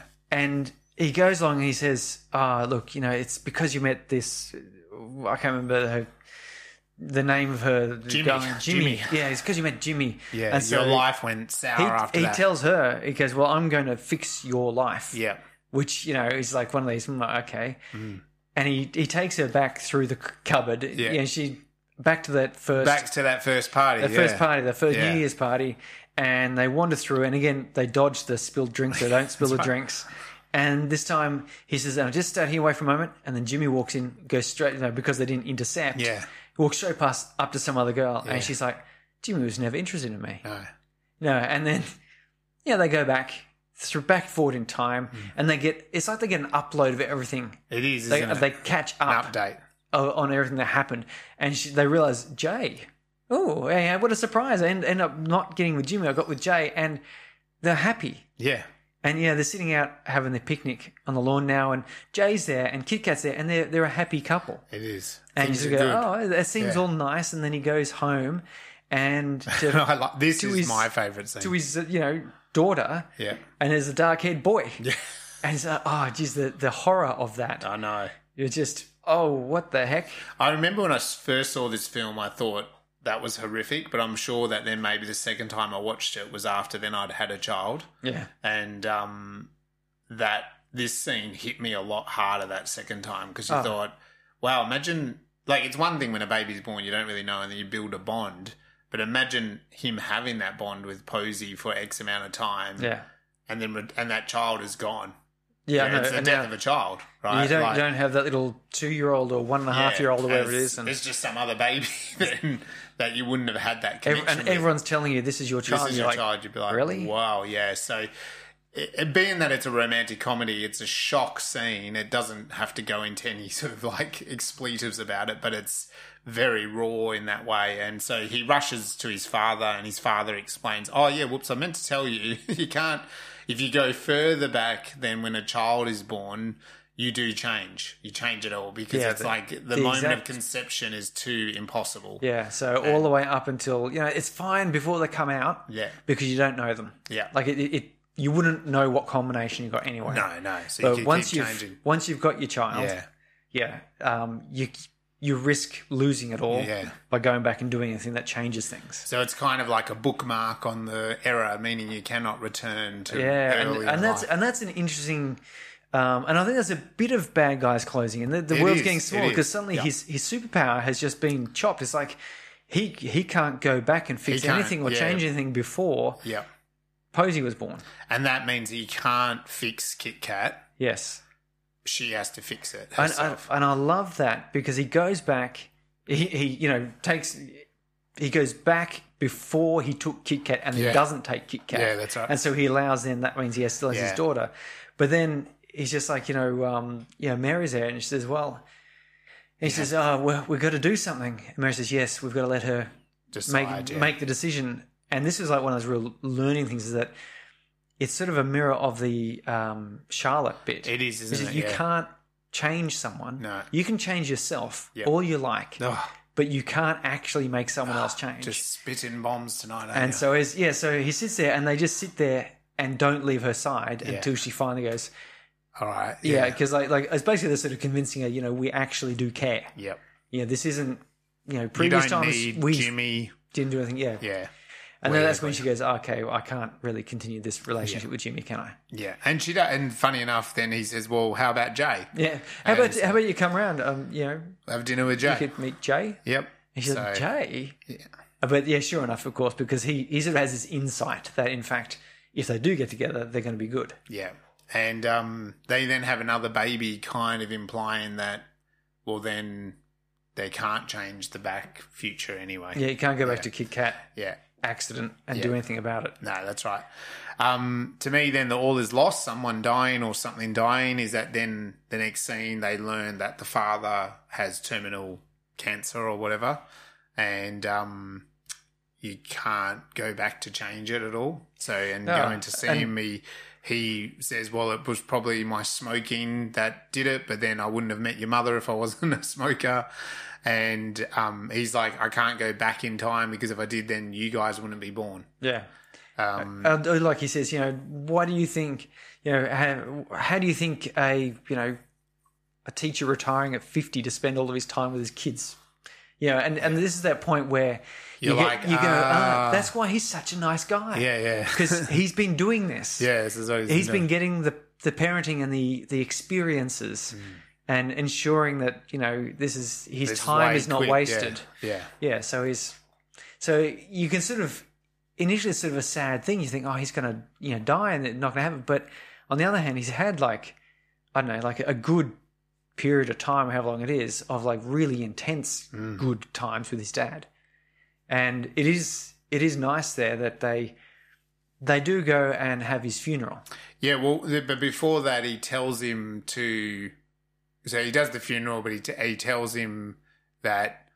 So his advice, the big cracker, is that he should live every day twice over. Yes. And so he does die, but Tim can go back in time, see him before his death. Yeah, that's cunning. which is a bit odd as well. It's funny because he walks in and he's reading. What was his favorite book? He's reading the Charles Dickens.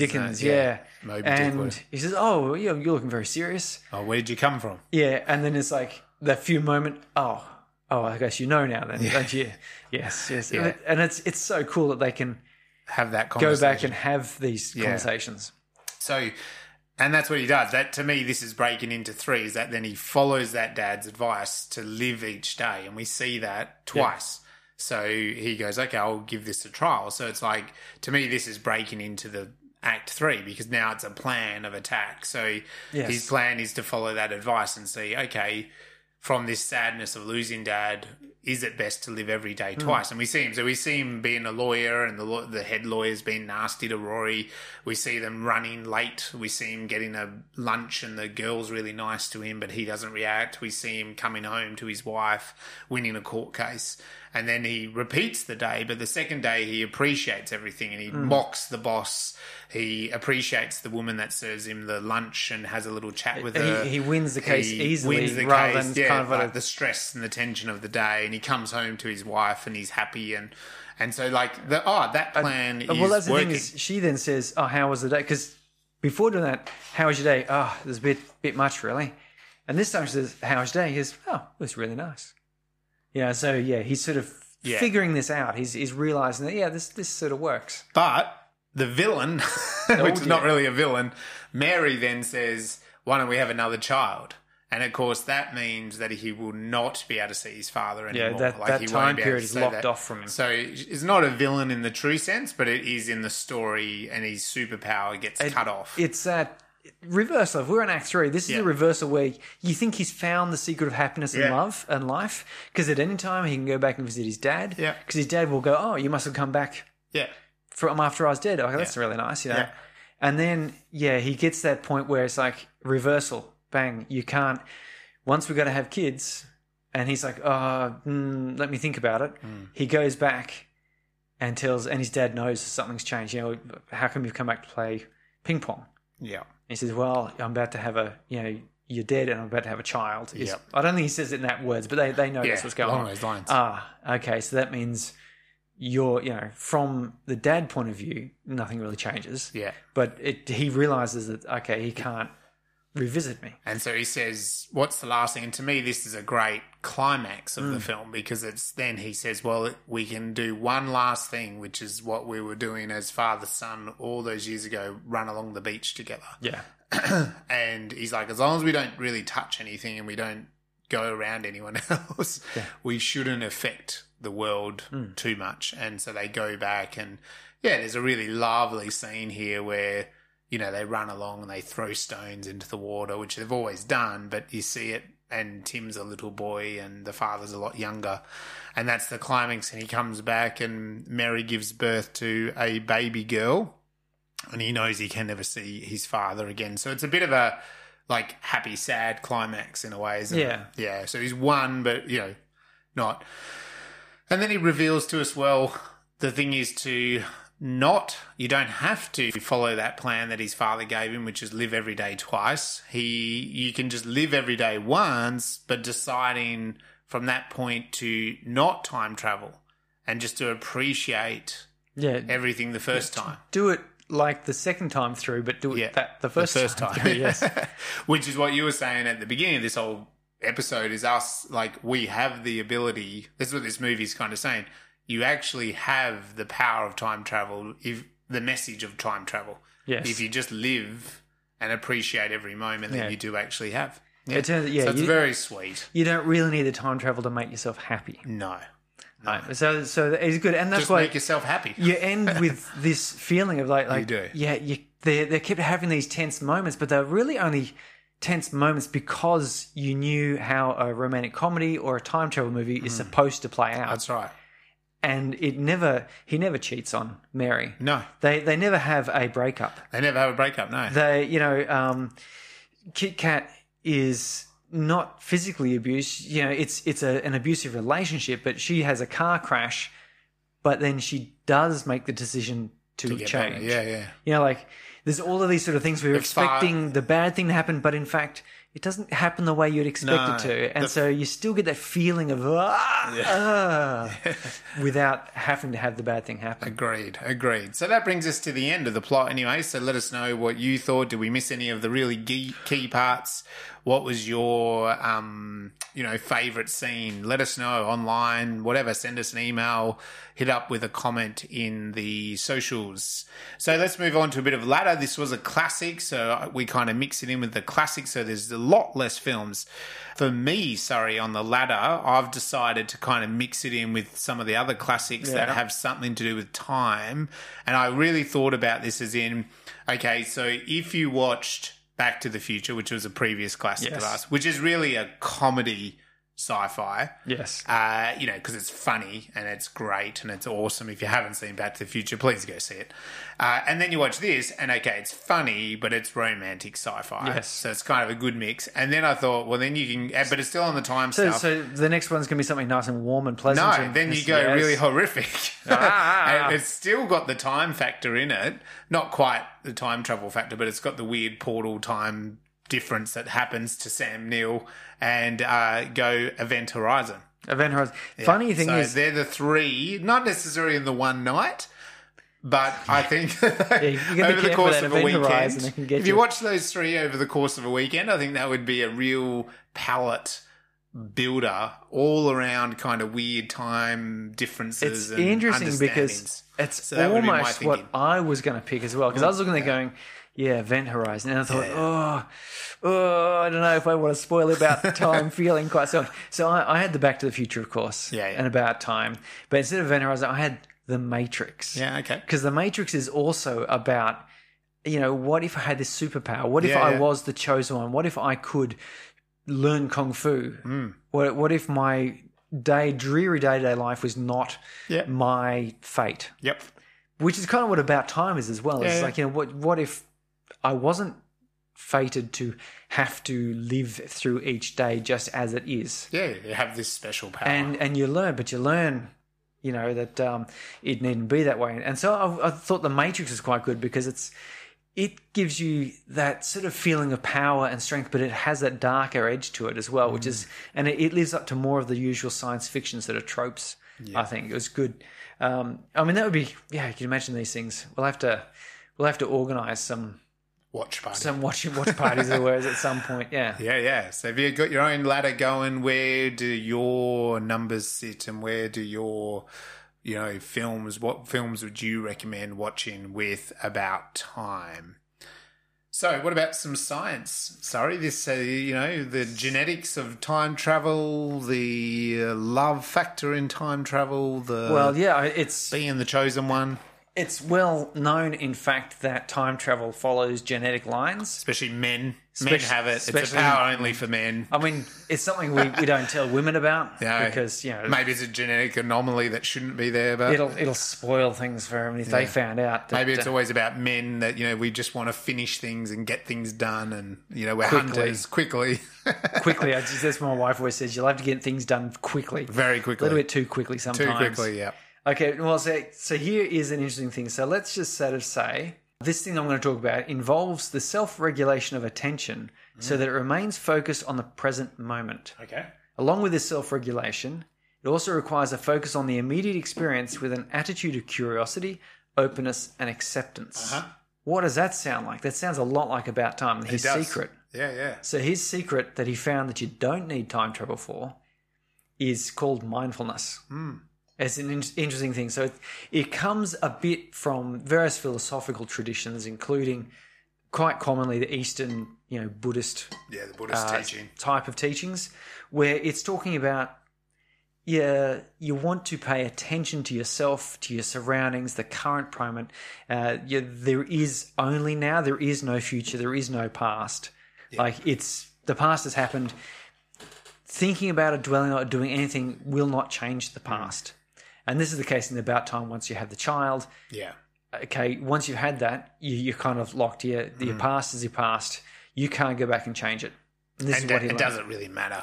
And child is too powerful. As it turns out, what does it matter? Yep. The other side of this is using it more recently, some research on can we make ourselves happy? Like you've probably heard this thing that happiness is a choice. Yep. And a lot of people go, you can choose to be happy. Mm-hmm. The reality of it is, of course, it's far more complicated than that.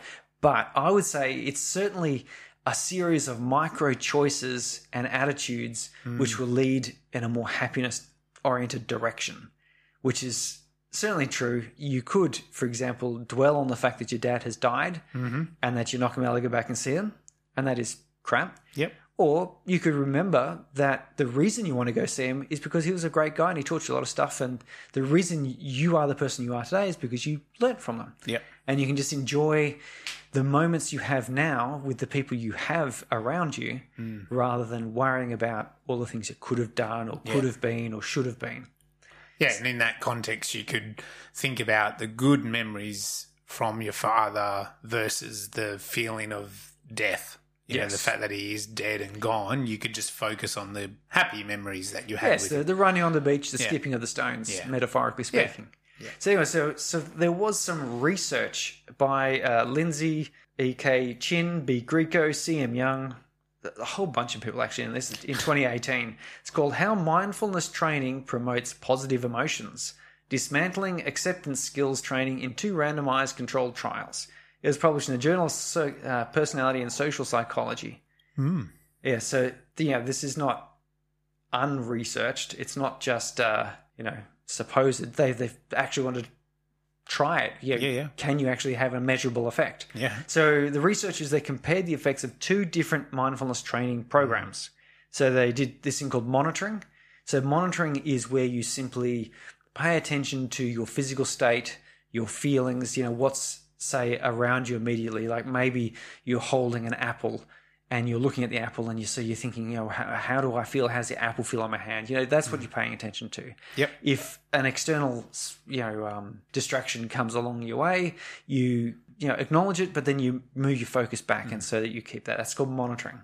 Versus monitoring plus acceptance. Now, acceptance is, you're doing this monitoring, and you'll have thoughts about bad things that have happened. You'll feel bad emotions at various times because it's a practice. And the idea is that you're to accept that you do feel this thing and look at how it affects your body, how it makes you feel, and then realize that it's allowed to exist. It's something that is real, but you can move on, and now you can focus back on an apple, or you can focus on your breathing in just the same way. So you're not trying to deny anything. You just accept that it is all just part of the here and now. Okay, so then they compared this then with a control condition, which is no treatment or inactive treatment. So they did in a couple of different studies of stressed adults. So one study used in-person mindfulness training, while the other study taught these skills via smartphone. Both positive and negative emotions were assessed at the end of the day via diaries, and also at 4 random times each day using the smartphone for 3 days before and after the study.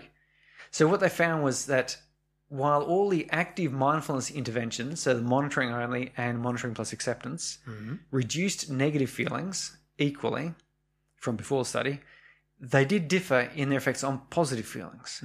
So for improving positive feelings, the monitoring plus acceptance group had a significantly stronger effect compared to monitoring only and the control. So what they're saying here is that if you're practicing mindfulness, it will only make you happier. It'll make you less unhappy in general, but it'll make you happier only if you learn to tolerate, make space for, and accept whatever experiences arise rather than judging them and letting them define us. Right. So, and this is an interesting one because I did a mindfulness study and course a bit back in my history because I'd heard it had good benefits. But I also at the time there was some various troubles in my life that I feel were making me unhappy. One of those was watching the news, so I stopped that. But and I certainly found the training that I did, it was the monitoring and acceptance. So it went through stages of, first of all, just breathing, paying attention to your breath, paying attention to your body, imagining, your body inflating, deflating with your breath, and that sort of thing. And then it was like, okay, now listening to something like, so lying there and then listen with your eyes closed, listen to something that you can hear, like a car or a bird or the wind or whatever, and just really pay attention to that and how it enters your body. And as you moved along, it got to the point where the training was, okay, now think of something that is really bad. Like either something that has happened or something that might happen or something you've always been afraid of, some situation that you just do not like. And then you monitor your body on how you respond to that. Your breathing quickens, your stomach clenches a bit. You don't want to think about it. You want to try and think, but it's like the opposite. You got to draw focus on it is what you do in this. And then once you sort of focus and you're feeling how you're feeling from this, you then, I don't know, start listening to the bird. And then you focus on the bird. And then you get to this point, the idea is to train to the point where you can go, oh, okay, I can feel bad. It's almost like it's a choice. I'm actually purposefully bringing up bad thoughts and memories. And I'm recognizing how that's making me feel. But then at the same time, I'm going, okay, I'll just put that aside now. And I'm going to focus on something that's happened to me right now. Like a car was driving past. And so you say, oh, what sort of engine is that? Do I think it's a diesel or is that a petrol engine? Would that be 4 cylinders, 6 cylinders, 8 cylinders? And you kind of feel that. And I can certainly attest. And that's that acceptance, that monitoring and acceptance. And I still practice this. Most days, certainly. I like to think I'm happier for it. The research says I should be happier for it. And About Time has this exact same thing where he accepts the loss of his father as a thing that really did happen, but he realizes that that's not the only thing that's happened. Things happen and things don't happen, and the idea is to appreciate everything that comes along, the good and the bad, as things happen. And you can accept that they are there and get something from them. I think acceptance is a big thing. Just personally, overall, even outside of mindfulness, helps with the perception of happiness in your life anyway. Because if bad stuff's going to happen, bad and good stuff, and also just stuff. neutral stuff. Neutral stuff. Like just the neutral stuff. It takes an hour for me to catch the train to work, and it could be a fine train ride. Nothing bad happens. Nothing good happens. Yeah. It's just a train ride.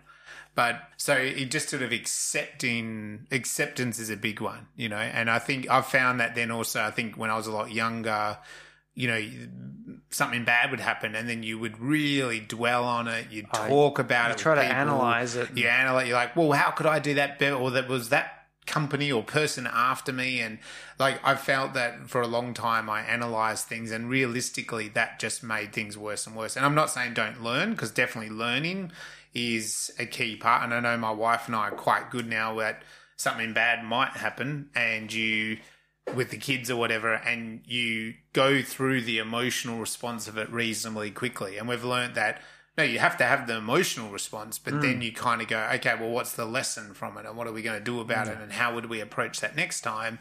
And just kind of in that process, you're accepting it. You know, you're just accepting it for what it is. And I think this is one of the lessons in About Time is that if you had the ability to time travel, like I said, you'd go, okay, I'm going to go back, and this time I'm not going to do that thing, or I'm not going to, blow my top and get angry. And so then you're going to end up with this whole time sequence where you're not learning how to deal with anything. Yeah, well, that's right. Do you just always time travel then to fix things? Because there's just always, no, I'm going back and fixing it. I'm going back and fixing it. I'm going back and fixing it. Yeah. Do you actually just go, do you know what? My behaviour wasn't appropriate. I would rather that not happen again. You know, so when I'm dealing with my children, I'm going to try not to blow my top and yell. Yeah. Doesn't mean you'll probably still do it, but maybe 9 times out of 10 you don't do it. No, I've developed a secret weapon. It's called the boring lecture. Oh. So rather than get angry at my kids, I assume a neutral monotone. Yep. And I begin, it doesn't really matter what I say because they're not listening. But the thing is, it's one of those things is so the way you have to deal with this is one of you has to do this and one of you has to do that. You know, this is something you got to let, blah, blah, blah, blah, blah. And of course, all they hear is blah, blah, blah, blah. And you can see them start to roll their eyes and say, if you don't want to hear me saying this again, just, try to pick yourself up and not do this again. Yeah. And I found it's far more effective than when I yell at them, because when I yell at them, it just increases stress. This just introduces this level of boredom they want to avoid. I'll probably have to try doing that myself. Yeah. What I find hard is more, you try to start on the calm level, and then if it just is ongoing, then you're going, ugh, and you just... And quite often it's the old kick in the cat as well. Like other things are going on and it all just escalates. That's what I find. And I see it with my wife and I see it with other people as well, that you can, if you're not the one in the moment, you can really see how it escalates so quickly, and the person's boiling over. So everything you're saying with mindfulness, one of the best things you can ever do if you're feeling angry or stressed is actually just detach from the moment for a minute, like a bit of mindfulness. So I was, for a while there, I had one of those apps that you just did 5 minutes whenever you could. So you could do it on the train, you could do it in your lunch break, you could do it on the toilet, whatever, right? Like if you had 5 minutes, you could just sit there and with your headphones or your earbuds or whatever, or speaker, and it just stepped you through, basically like saying what you were talking about. Oh, feel your eyeballs, feel your things and stuff. So, and I did Buddhist meditation, was the first meditation I ever did in my life, where it was the whole silent Buddhist. There's no talking, there's no guidance, and that's the whole point, is to kind of notice, my stomach is rumbling, my toes itchy, and that's the whole point of it. This lotus position is uncomfortable. Yeah, like, oh God, this chair is so uncomfortable, how much longer? And you start to realise how your mind talks to yourself and the critic and all those kind of things. And and even afterwards, the monk was like, we're not talking about any of this, none of it's important. And you're like, oh. Because you're used to, again, that over-analysing, because that's the whole point. Don't analyse it, just move on, So there's definitely a lot of value in that, and we'd probably have a lot less, angry people out there if everyone just did take a breath and take a beat. So I find it going to the gym is a good spot for that. So, you're sitting there doing some squats. If you're not paying attention, you're going to hurt yourself. There you go. So you sit there and you're just going to think of, how are my legs moving? How do I feel the weight through my legs? Yeah. And you'll get through your count of how many you're doing. Yep. And often I sort of go, oh, I'm already up to number 8. Yes. My 8th repetition. I go, how many more can I do? Am I going to make it? But it's interesting. And I think a lot of sports people who really, particularly endurance athletes, they have to be mindful because if you're doing a 2-hour marathon and you've got to run, you can't do that distracted. You've got to be thinking, how's my legs moving? How am I breathing? Yeah. You're not cursing out what happened yesterday. Yeah. And you can't be worrying about the training session you missed. You just got to be thinking about moving your legs now.